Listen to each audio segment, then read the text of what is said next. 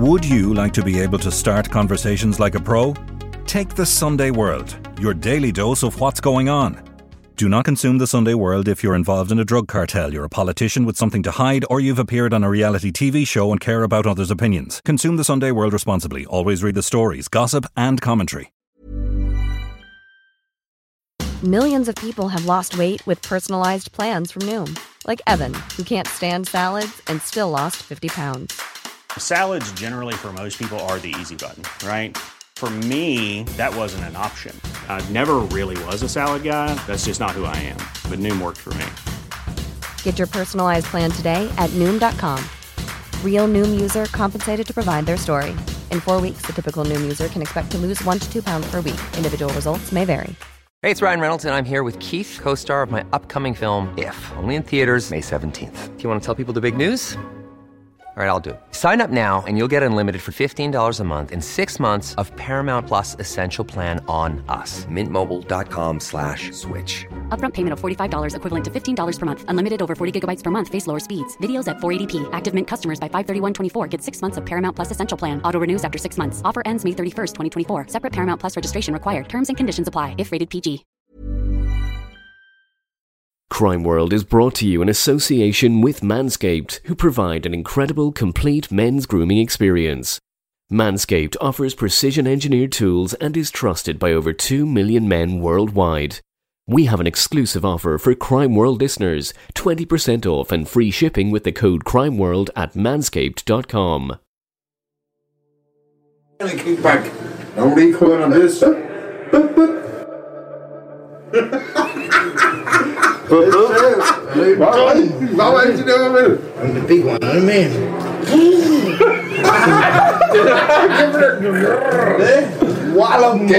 What way did you do the Mossberg? The Mossberg there, that was bang.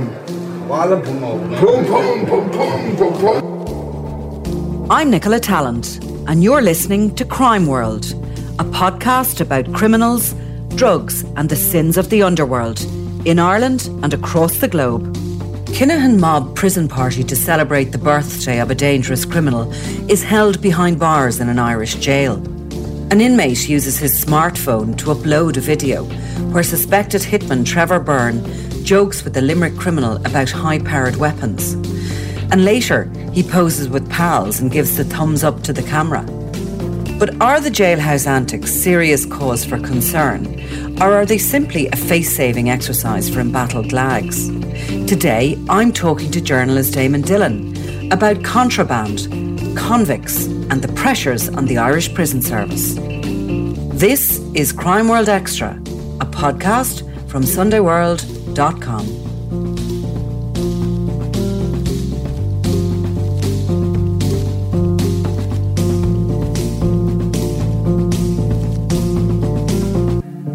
Eamon, those voices we heard are featured in a video that's up on the Sunday World website, and it's part of a story that was broken in the paper at the weekend about Trevor Byrne celebrating his 40th birthday behind bars, and it looked as if they were having a bit of fun, a bit of drink perhaps, a little bit of carousing, and a little bit of humour about guns and shooting people.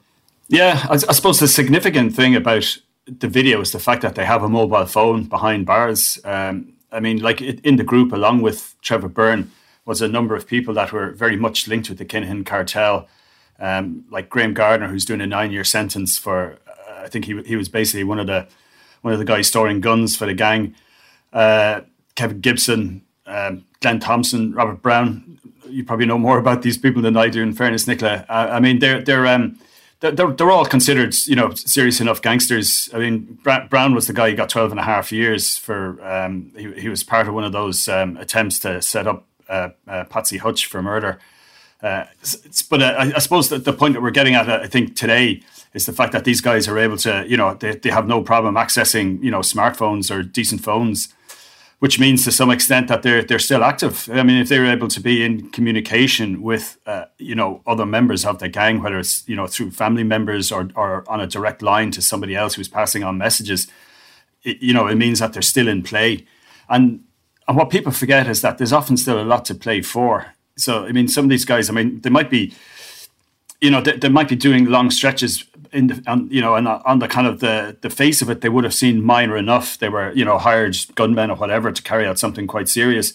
But when they're in jail, then they do have an opportunity to stay within the gang, because all these locked up people are actually a very lucrative drugs market. So, if you have a big prison like, Wheatfields, where I think it's around 800 people locked up, and, close to that figure then for Mountjoy, it's a big market. And the fact that, drugs that are sold on the outside are actually worth 3 to 4 times as much on the inside, because they're hard to get. And if anything, they're probably the prices inside have gone up. So, it's well worthwhile for the drug gangs to try and control that trade on the inside. You also have a situation where we know that a lot of those locked up affiliated with the Kinahan organisation are on a payroll, because the fact of the matter is they continue to be paid by their mafia organisation for their silence. Nobody wants one of them to start talking, and they have to be kept happy. And there is a system in place that money is paid as a salary to them. So they have some disposable income, although many of them would be, that money would be passed to their families on the outside. So it's a peculiar situation. A lot of ordinary people think when somebody goes behind bars, that's it, they don't see the light of day until they walk back out. But in actual fact, as we could hear from that video, they joke, they sing, they watch telly, they do a lot of things that we do in the ordinary world as well. And maybe we'll come to the reasons for that in a while. But first up, the birthday celebrant in that video, and the key person who the story was based on, is Trevor Byrne. And Byrne is serving 17 and a half years in prison. He got a sentence last year on 5 charges relating to a 2010 armed robbery, but he was already doing 9 years because he was caught with a gun. Byrne is a long time linked to the Kinahan organisation. He is suspected of, at least John Gilligan believes he was the man who tried to shoot him twice, in 2013 and in 2014. He was somebody who was arrested and quizzed in relation to the murder of Eddie Hutch, the monk's brother, who was killed in the days after the Regency Hotel attack, and the first retaliatory murder of the feud to come.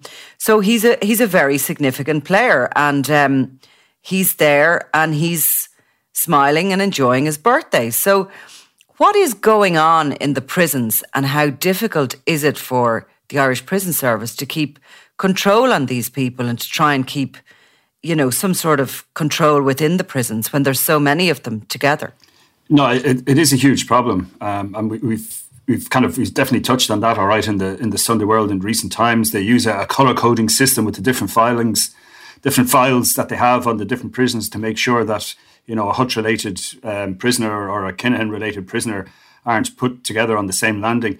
Like normally a prisoner will come in. I think it was actually in a recent episode of Kin where we saw Viking arrive into jail, and he's asked, are you under threat from any other prisoner? And he, of course, being cocky, is pretending, no, I'm not. But that actually is the way it happens. They are actually asked, are you under threat from anybody? These guys, to be put on protection is seen as losing face. So what you got to do is to tough it out. The reality is that, if even these hardened criminals, like if they're on their own in a prison landing, or they haven't got backup that they can trust, they are going to be attacked. And we've seen a few incidents of that in the last couple of years, where people have been quite badly injured, and only for the intervention by either staff or another prisoner, somebody could easily have suffered worse damage. And are they keeping them in separate prisons, Eamon, or is it that serious? It's a huge challenge, I think, for the IPS. And I mean, most of the the Hutch affiliated people now are kept in a particular landing. I think it's 3G in Wheatfield, and then most of the Kinahan cartel related people are in Mountjoy.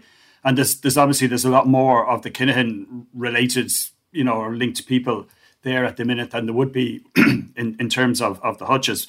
But apart from all that, they have to keep various Limerick gangs apart, and they have to keep various feuding members of various feuding clans apart as well. So, I mean, they start running out of prison spaces pretty quick if somebody's disruptive and they have to move them, away as either a punishment or to get them to calm down.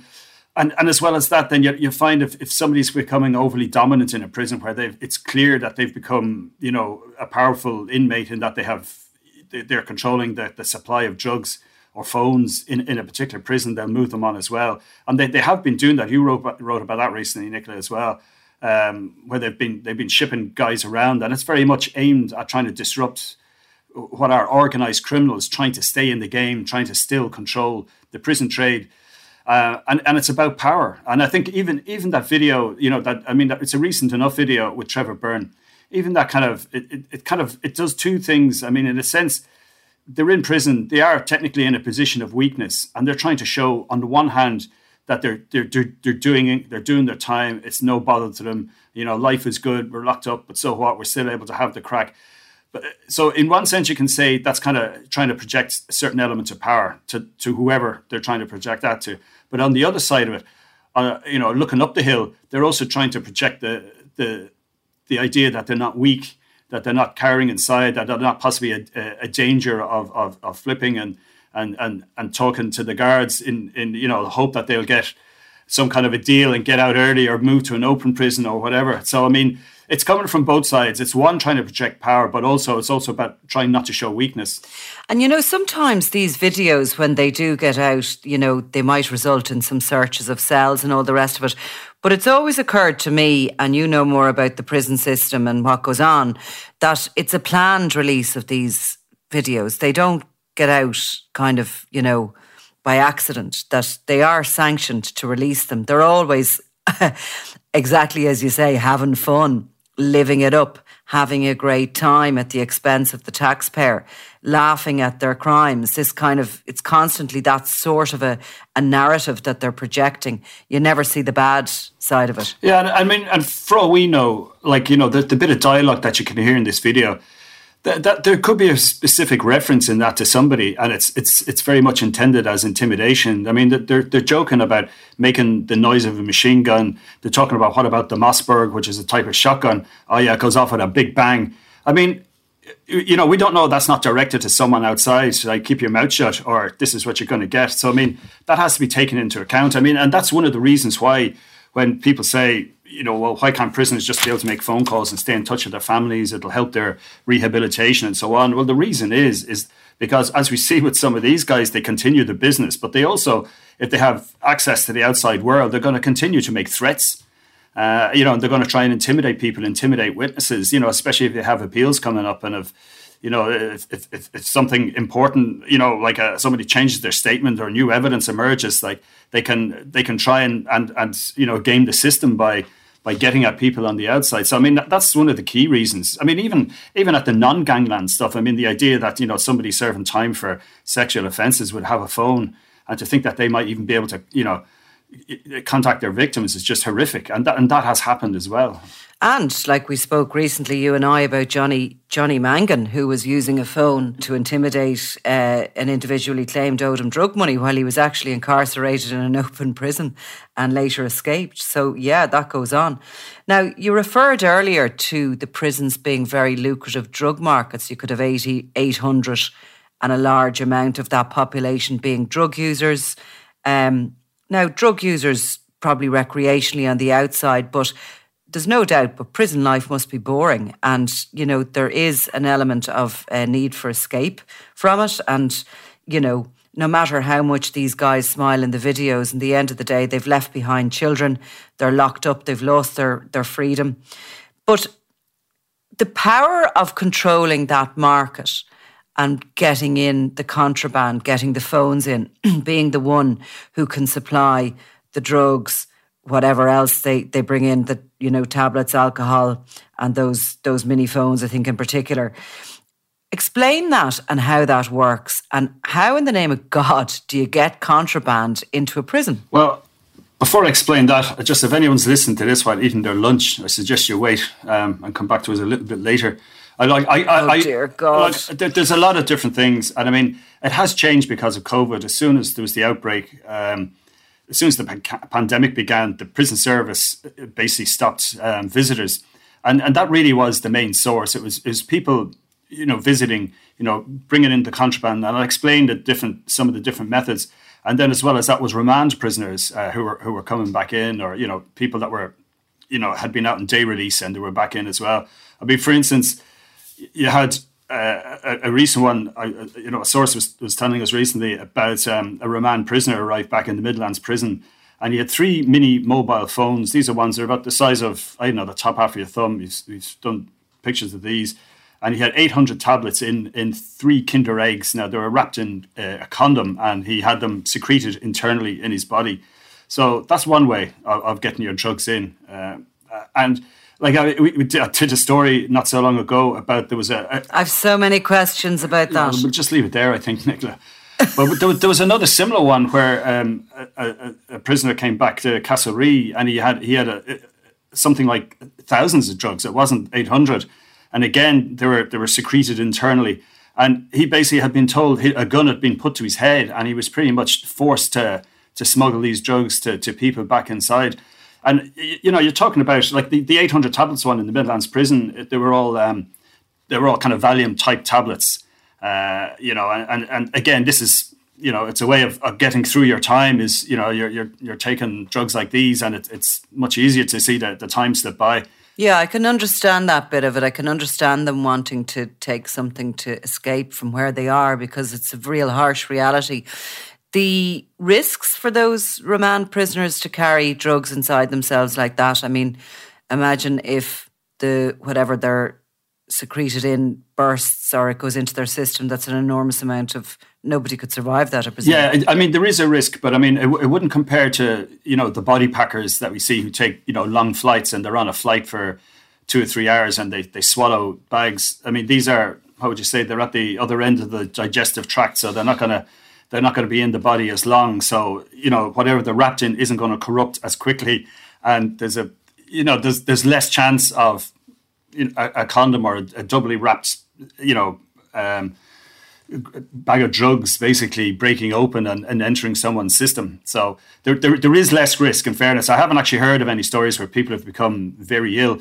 Now, there has of course been people very ill as a result of taking the drugs. Like, again, like, because you're using stuff like fentanyl and W18, which is another kind of artificially made. It's a lab made opioid, and the strengths can vary. So I mean, depending on the batch you've got, or you don't really know how strong it is, and we all know from the opioid crisis in the States, like even small amounts of, like tiny amounts of fentanyl can prove fatal to people. So I mean, there is that risk. There's also the risk to the prison officers who are searching people, and they're called the operational support group. They're the kind of the specialist search teams that can be called in by governors if they have intelligence or if they have suspicions about something, and these guys come in. But they're kind of trained to that now. But it is something that they have to be aware with, like the dangers posed by, I suppose, the strengths of some of these drugs. But I haven't heard of a smuggling mule, so to speak, dying as a result of internally secreting the goods. But they've done some interesting things, like the drug spice, which is like, it's made to look like cannabis. It's mixed with herbs, but it's actually just another chemical that's made in a lab, and it supposedly mimics the effects of marijuana, and that can be kind of dried into your clothes, so people can come in wearing something, and then they're able to extract it or whatever they do then. And that's also now being applied. They're using, they've done it for years with LSD, but also with fentanyl, with letters and photographs from family members that were being basically treated with these drugs. Now, the prison system, I think it was early enough last year. And again, it was a story that I think we broke in the Sunday World about. They were using what are known as ion scanners. And they basically just look like, they look like a little photocopier or something. And they were able to basically check all the correspondence being sent in. So you had people like, sending photographs of their kids, but they were actually laced with dangerous drugs. But that route was cut off because of the scanners had been, they were very effective, and they kind of stopped that in its tracks. But of course, when you're behind bars, you've got all day to think about it, and you really do want to get your merchandise inside. So, like the only correspondence that exempt from that sort of testing is your legal correspondence. So there's been cases now of both, people asking their lawyers to send stuff into a family member inside, and they're saying, look, mother died, and here's a picture of her, and says, can you send it in? And they'll try to get it in with legal papers, unbeknownst to the solicitors. But there's also been cases of where people have actually forged what looks like genuine. They look like solicitors' letters and files coming in the post. Whereas in fact, a stolen franking machine was used, and people have mocked up letterheads and all the rest. So that's again proving, it has proven tricky. But I think they're wise to it now. I mean, there's a lot of there was a lot of different. I mean, like when the visitors are back now again in the prisons, but they're not physically searched, but they walk through a metal detector. They have a wand type thing where a swab is put in. And this wand is swiped over a visitor's hands and their shoulders, their arms. And if there's any kind of a sense that there's a drug, if there's a kind of a positive reaction to it, and that drugs are detected, they're basically just asked, do you want to reschedule your visit to another time? And similarly with the metal detectors, if it goes off, you're asked if you want to reschedule it, or you can try going through the metal detector again. So they don't, visitors, civilians aren't bodily searched as such, on their way in. So if they did get something in, and we know that during COVID, they weren't allowed in, which may have, sort of made other methods, particularly through the kitchen network, more popular during that period of time. But say we're back to normal times with visitors. So if I was going to visit somebody and I got some drugs in, so I could carry it on my clothes. I wouldn't need to carry it internally if I'm not searched. But how do you then get it to the prisoner? Because presumably during visits you're not allowed to touch one another. No, but in some prisons, they're not all screened visits. I mean, certainly Clover Hill would have been, I suppose, the first prison where they had, completely screened visits. And it's kind of seen as, it's a loss of privilege if you have to take your visits behind the glass. But no, I mean, it is. And I guess it's part of rehabilitation of prisoners that they're able to, touch their kids or give a hug or whatever. But I mean, it is monitored and supervised. But I mean, basically you'd be down to kind of trying to slide something, from your underwear to his underwear, or her underwear, under the table or whatever way it works. Or, you're kissing someone and you pass something, mouth to mouth. I mean, that's, we've seen that in the movies. But I mean, that does work. I mean, children with drugs hidden in their nappies has happened. I mean, did a story on a very elderly grandmother in her mobility scooter who was caught, and she had drugs, and the guards were called in that case, and she ended up in court. So, I mean, look, it happens. But it happens, again, what we were talking about earlier, because of the power, and the power dynamic, that if you have a vulnerable prisoner, they're going to be vulnerable to being bullied by other inmates and say, get your granny to bring in the drugs for me, get your girlfriend, or even you're getting a visitor, pretend so-and-so is now your girlfriend and she's nothing to do with you, but you have to put it down as one of your 3 people that you're allowed to phone, or one of the people that, you request a visit. Now, I think some of the prison system, they have reasonable enough intel. They can sometimes spot when this is happening, but it doesn't, nothing is foolproof. And you have people that are constantly trying to get in, and sometimes, the drones were quite an issue for a while, particularly in the Midlands, where you had several attempts where they were using commercial sized drones to drop in large caches of drugs into exercise yards. But that's dropped off now. They've changed the type of windows they have, I know, in the Midlands. Plus you have on the prison next door, luckily enough, you have the army on duty because it's the high security, so they can kind of see it happening. But like you still have in Dublin, they've resorted back to the old fashioned throw over the wall, and get the guys who are quite skilled in knowing exactly where to stand to land, a tennis ball or whatever, full of drugs into the exercise yard. And again, that's timed. If a package of drugs comes over the wall, your job as an ordinary prisoner is to is to, shove it into your trousers and and it's definitely not your drugs, but you pass it on to where it's supposed to go. Or else you're in trouble if you don't help. There's so many stories over the years. I mean, like years ago, there was a young kid that from my hometown who ended up he was on remand for some minor enough crime, and he was on cleaning duty between the perimeter fence and the inner fence in, I think, Clover Hill or somewhere like that, and found he found a supply of heroin which he'd never used before, and died of an overdose that night then in his cell, trying it for the first time. So you've actually seen it. Was it in 2018 that Derek Coakley Hutch was shot dead, close to Wheatfield Prison, and again that was a drugs run, and somebody obviously knew he was actually chucking the drugs over the wall. That's what he was doing there at the time. So someone knew he was obviously going to be doing that, and he was targeted. A lot of this stuff probably is it's more small fry.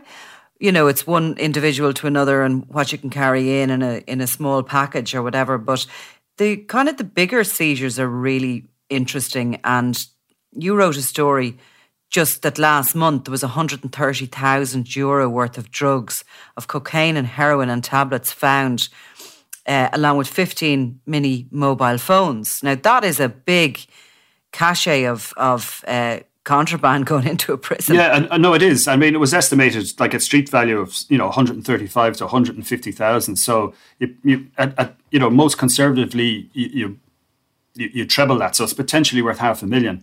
And it wasn't just and this is an important point. It wasn't just miniature mobile phones. There was a number of smartphones which are much larger. So they're not coming in through the internal secretion method. So that shows a lot more organisation. Now, there was 14,000 LSD tablets. I think there was cocaine as well as the phones. I mean, this is very much, it was organised by people linked to the Kinahan cartel. It was an Eastern European prisoner that was basically controlling the stash where it was hidden. Again, which shows you how some of these guys can get sucked in. So it was discovered in a cell, and did they find out how it got in? No, they haven't. But we do have an idea in that the previous November, there was what was then described as the biggest kind of drug seizure. It was about €170,000 worth. And that was into Mountjoy as well. And again, it was linked to the Kinahan cartel. And in that, there was something like, something like 20 mobile phones. There was spare SIM cards. There was 800 grams of cannabis. There was 10,000 pills. There was also bottles of alcohol. There was Fitbits, smart watches for recording your workout. And that looks like there was also cocaine in that as well. That they think now was actually smuggled in among a pallet of goods that were delivered to the prison kitchen. So, and that the driver involved had no idea that this was going on. So somewhere along the line, somebody was able to move this illegal stash into, a legitimate cargo of goods destined for the prison. And then obviously, a contact in the kitchen then was in the position to get it up to the landing. So we have to presume, though we don't know, that something similar happened in the most recent case, I mean, it's just, I mean, look, I mean, it's an ongoing game, or it's an ongoing battle, what I mean? And what people have to remember is these prison populations of 800 in Mountjoy. I mean, they're fed 3 times a day. There's a huge amount of goods being brought in to that prison every day, and presumably refuse, etc., leaving it. So there's it's probably busy, very busy, and particularly the kitchen. Yeah, I mean, there is going to be opportunities, and I mean, even like years ago, there was something very much similar again, and but that time it was linked to the Dundon McCarthy gang. Even though it was a Dublin jail, a lot of them were actually serving their time there, and again, it was a case of intimidation where there was a driver that was basically made an offer he couldn't refuse, and was bringing in a bag full of contraband. I don't remember the exact details, but it was a mixture of drugs and phones. And sometimes it's personal stuff as well, like a dongle that you can use so you can watch whatever all your favorite Disney channels on your laptop, because obviously prisoners are allowed laptops, but they're not connected to the internet. So then if you smuggle in something that you can use to gain access to the outside world, again, it's about gaining access, or else it's just about watching your own cable TV. The channels on offer in the prison mightn't quite suit you. So it's a way of making life more comfortable on the inside. So there's two things going on. Firstly, it's for those who want to continue running their operations, and a lot of, particularly those that are on drug offences, etc., will continue running their operations. And we've seen in the past there have been murders ordered from prison. But it's also to relieve boredom. And there's no doubt, but it must be hard going to serve a prison term. So what's the average kind of day like, say, in Mountjoy jail? Is it filled with activities, or is there a lot of downtime? I think it's really up to the prisoners themselves. I mean, they are offered courses and work. I mean, certainly in Mountjoy there'll be a lot of work on offer. Whether it's, I mean, obviously the kitchen seems to be the place where everyone likes to try and get in. It's seen as the cushiest number, partly because I suppose you got a little bit of extra food. And you're busy, and I mean, but you see it. I think if guys, who don't work or are unable to work, or you haven't got the wherewithal, or have serious addiction issues on the outside, a lot of them, when they go in, it either the life continues the same on the inside, or some of them will use it as an opportunity. Like, it's much harder to get drugs, and they clean up, and it's the first time they have a bit of 3 square meals a day. And they do whatever courses are available, education is available. And now it's I think some of it was cut back during COVID. But I think it is possible to fill your days with something, more useful than sitting around watching TV or plotting ways to intimidate other prisoners or smuggle drugs in. But I'm sure, though, obviously time hangs heavy at nighttime, when everyone's locked down. I mean, I think the days start a lot earlier than they would on the outside. It's kind of from 7 o'clock on, and I think that everyone's is back in their cells like around 5 o'clock, and that's and that's it. You're in then again. You're not out again till 7 the next morning. So, from the prison service point of view, that video that we started off this discussion with of Trevor Byrne celebrating his birthday, it's probably the biggest concern in that video, as you said, is that smartphone. How did that get in? Where is it? And what has it been used for? Yeah, I mean, and that's it. I mean, and when you talk about, it's been smuggled in, the way stuff is smuggled in, like, it's okay, it's a crime on it by itself to have a mobile phone in a prison. It's a maximum of a 5-year sentence, which I don't think I've seen given out. Prisoners usually get another 2 or 3 months, and it's usually concurrent with whatever they're doing. But the chances are another crime is being committed, whether it's someone's been intimidated or someone's been bribed. I mean, like, it's important. Like, it's important to mention, I think, as well, that over the years there has been a small number of prison officers who have been caught red-handed. So I mean, again, that's something that I know worries some prison officers, that if they think one of their colleagues is breaching what is a huge trust by dealing with criminals, by bringing them in drugs or mobile phones or whatever, then they're kind of worried, well, what do they know about my own personal life? What else has this, a corrupt prison officer done? And it's a huge breach of trust. And there has been a couple of significant cases. One of them, you'd be very well aware of, Thomas Hinchin, openly boasted about having bent prison officers on his payroll. And now there was one man called Dylan O'Brien, served 4 years. And he was caught, smuggling contraband into him in Mountjoy. There was quite a high-profile case, again, another jail sentence. Thomas Corrie, he was a Limerick prison officer, and he was caught at a checkpoint with a whole range of drugs that he was alleged, he wasn't alleged, he was convicted of planning to bring that into the prison. And again, you had another kind of Limerick-based one, or Limerick-linked one, with Trevor Gleeson. Now, he was slightly unusual in that he admitted that he was bringing drugs into the Midlands prison. He'd been caught with drugs near Kildare town. He was spotted in a car with a known criminal. Now, he admitted that he was in possession of the drugs, but his defence was that he'd been intimidated and he was an inexperienced officer, and that basically the McCarthy Dundons had him over a barrel and he didn't know what to do. And he was convicted, and then that was overturned on appeal.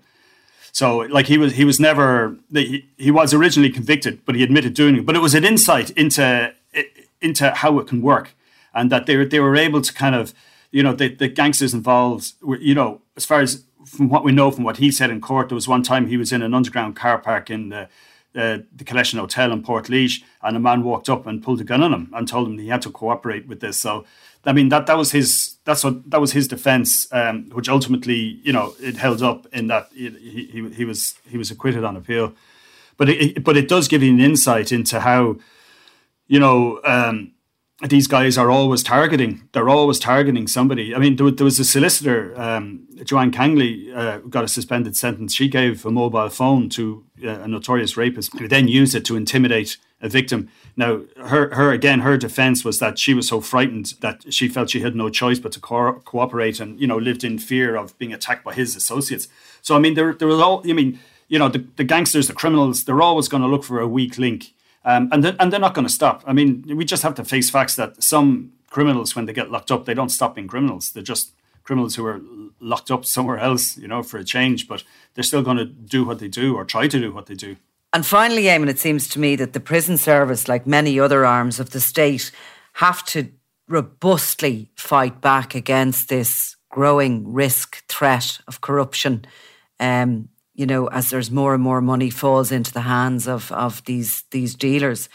Like, what are they doing to try and, fight back with it? I mean, what sort of measures are they taking to communicate that this is not going to happen on their watch, and certainly that they're going to keep a very close eye for any signs of corruption of their own staff? Yeah, well, I know that they have continual sort of information campaigns within the prison system aimed at, prisoners and presumably prison officers as well, that, there's alternatives to drug use. But I mean, look, it's really down to the vigilance of individual officers if they consider that, one of their colleagues is acting in a way that they shouldn't be. And now it seems to be, thankfully, very rare that it seems to happen. I think it's partly because the nature of the job. I think that there's such you have to have an element of trust. I mean, they're potentially dangerous places, and you can't really afford to work with someone you're not comfortable working with. I mean, because they're the person that is going to help you or get you out of trouble if something happens. So, but I mean, look, it's just an ongoing battle. I mean, I suppose in prison just reflects society on the outside. I mean, like Ireland has a humane prison system compared to other even European countries. And there has to be a balance between keeping drugs out and allowing people to have a certain level of normal life on the idea that they're not all hardened criminals. They're not all, gangland thugs like Trevor Byrne, who, I'm sure you'll agree with me, isn't going to change his spots overnight, isn't going to come out of prison, having seen the light and a rehabilitated, member of society. I mean, it's possible, but it's doubtful. Where there are other, just ordinary Joes to some extent, like, who've made mistakes or made a series of bad decisions, and they've ended up, one too many bad decisions. And finally, the time they spend in jail, it gives them the kickstart to actually change their life and change it around. And that does happen as well. And so it's not to lose sight of that it's not all doom and gloom, that there is life after prison. And that's why you have open visits. That's why you have, people being able to meet their children or the wives or girlfriends or parents or whoever. But unfortunately, then you're going to have nasty gangsters who are going to try and exploit that and force individuals into doing things they don't want to do. So we can't rule just for the bad ones. We have to always remember that there are good people in there too. Eamon Dillon, thank you very much. Thank you, Nicola.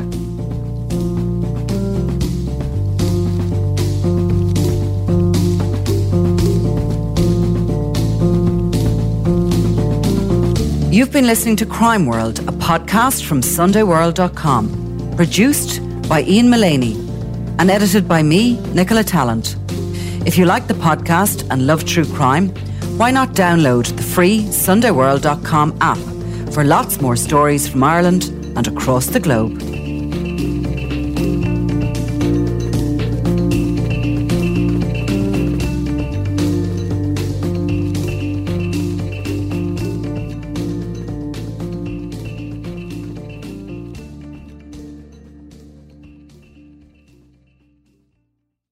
Crime World is brought to you in association with Manscaped, who provide an incredible complete men's grooming experience.